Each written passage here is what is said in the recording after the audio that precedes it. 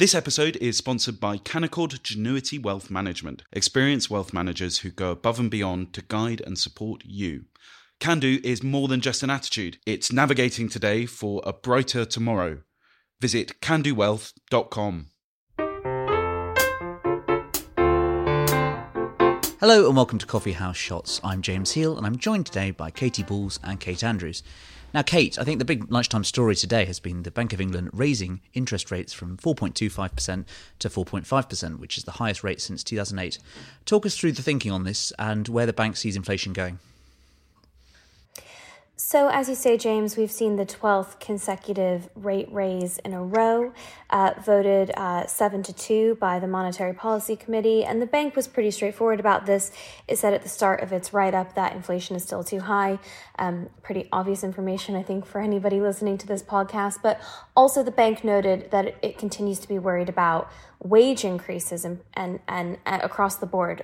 This is something that the governor of the Bank of England, Andrew Bailey, has mentioned several times, the fact that he fears a wage spiral and how that might make inflation worse. Now, this is a questionable assertion. It's something a lot of people disagree with, but we are where we are. The bank decided to raise rates again. But as I say on Coffee House, I think this was inevitable after we saw the Federal Reserve hike rates again last week. The rate of inflation in the States is roughly half of what it is in the UK. They're in a much better position than we are in the UK, but still well above that 2% inflation target that both the Federal Reserve and the Bank of England have. So when the Fed was raising rates with much less of a problem on its hands, arguably, it seemed inevitable that the Bank of England was going to do so as well.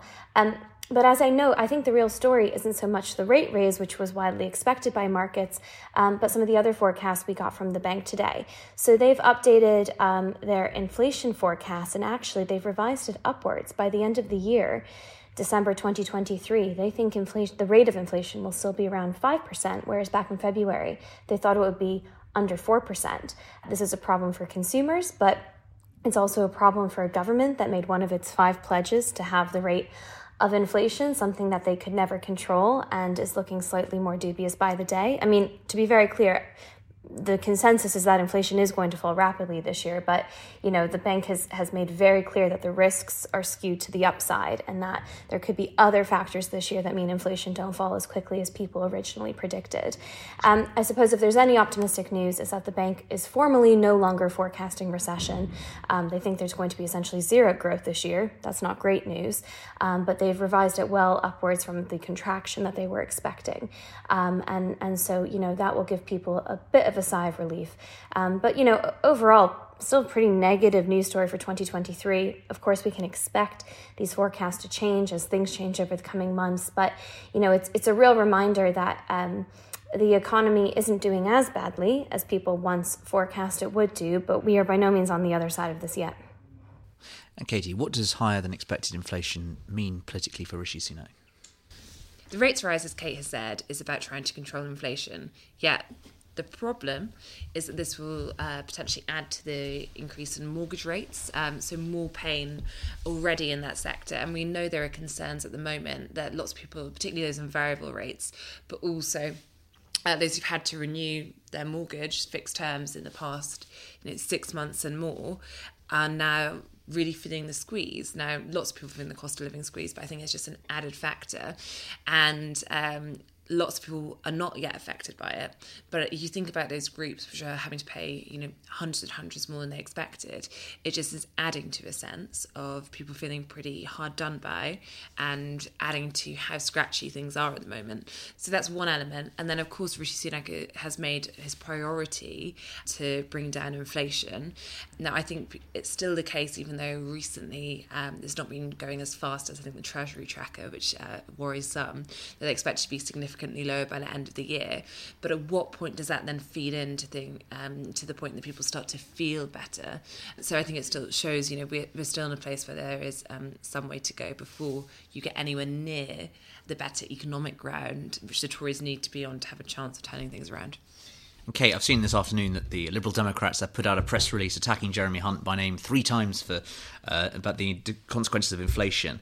We've discussed on this podcast before about the Bank of England's handling of this. I mean, how have they reacted in recent months? Because there was some criticism back in September about the rates rise. How do you think the political fallout is going to fall on this? Well, a few things there. The Bank of England, particularly its Governor Andrew Bailey, have never admitted to the full cause of inflation. So he talks very openly about the implications of lockdown and what happened to supply chains. He talks about Russia's illegal war against Ukraine. But what he doesn't like to mention is the money supply. The fact that more money printing happened in the first year of the pandemic than it did in the 10 years leading up to the pandemic. He doesn't like to talk about that fact, and he still doesn't. The bank have never taken real ownership of everything that has caused inflation. Moreover, they were so slow to react. And I mean, this is a bit of an old news story now. I think it's widely accepted that the bank was in real denial, as were lots of other central banks around the world, that we were going to see the price rises that we did. If we go back to summertime 2021, the bank was still insisting that this was all transitory. They were still sort of suggesting that when inflation was double the target.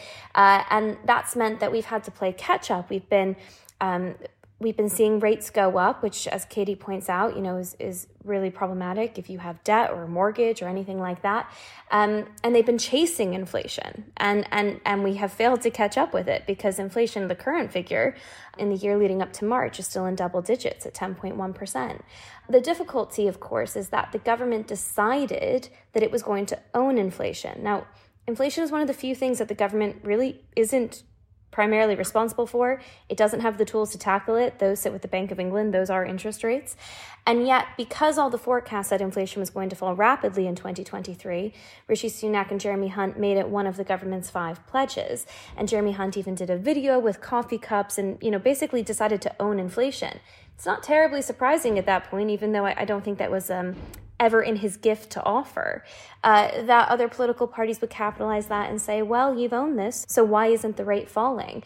It's very much an own goal on the part of the government. It's one thing to say, we are optimistic and preparing for the rate of inflation to come down. It's quite another to say that the government is going to make that happen. They saw a trend, they wanted to capitalize on it politically, but of course the danger of that is when things don't move as quickly as you would like, which frankly I think is exactly what's happening now. You then have to take responsibility for one of the few things that really wasn't your fault to begin with. And talking of political rows there, Katy, there was a big one this morning in the House of Commons over the scrapping of the sunset clause on thousands of EU regulations. Talk us through this. It involves Kemi Badenoch, the Trade Secretary. So this is a row that's ongoing today, but really started yesterday when there was a written ministerial statement from Kemi Badenoch, ultimately saying that it comes to the EU regulation bill, which has been, I think, had a pretty testing time, not just the multiple ministers who've been in charge of it, but it has proved to be very complicated in terms of allowing the initial plan, which was to allow thousands of EU-era laws to expire by the end of 2023 on the sunset clause. Now, there have been some previous ministers who argued of delaying the sunset clause.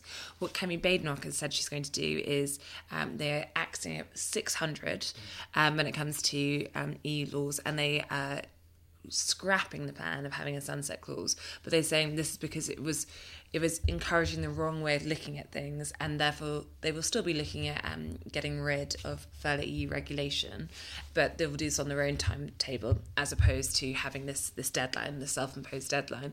And this is partly, I think, because just the process of going through all these EU laws to work out what is a problem if you lose it and whatnot was proving to be such a lengthy period of time. It's now been ditched. Now, this has upset Tory Brexiteers, not all Tory Brexiteers, because of course Kemi Badenoch is also a Tory Brexiteer, as is Rishi Sunak, but you have had a small group, I think 15, 16, went to meet the Chief Whip last night, Simon Hart, to effectively say they're unhappy about this, their concerns. I think a little bit of this is actually due to a lack of communication from the business department, which Kemi Badenoch leads, whereby you heard it from Bill Cash today, the fact that she has not appeared at his committee. So I think some of this was this feeling of being a bit shut out, which then breeds paranoia about what's really going on. And there was a conversation had. I think the government plans to press on with this plan. The real question really is when the legislation returns, which we don't expect to be for some time, will the Tory Brexiteers try and amend the legislation to bring back a sunset clause or some kind of mechanism to get more of the way. Now they've asked Number 10 not to ditch the plan. I think the plan seems pretty set, generally at least, so of course things can be slightly tweaked, and it's more about trying to explain the method. But could you have a Tory rebellion? And if you did, would it be significant? I think the big question after the Windsor framework, which is how much of a force these days is the ERG? Is it, if you go back to the 2017 Parliament under Theresa May, is it this force that decides and breaks premierships, that can ultimately stop deals and keep the whole country on tenterhooks, partly because it was a hung Parliament? Or is it now the case that they actually have a lot less input? And speaking to quite a few Brexiteers in terms of red wall seats, there are some people who feel really strongly in this. So I was saying, if we are going to have a fight about something internally, how many of my constituents are really thinking about Rule 1004 on? So in terms of, is that the thing that's on the doorstep going to be the Brexit success? I think there's some scepticism. So I think the question is, does it, after tricky local election results, poison the mood of the party? Or is this something you can brush through quite quickly? Thank you, Katy. Thank you, Kate. And thank you for listening to Coffee House Shots.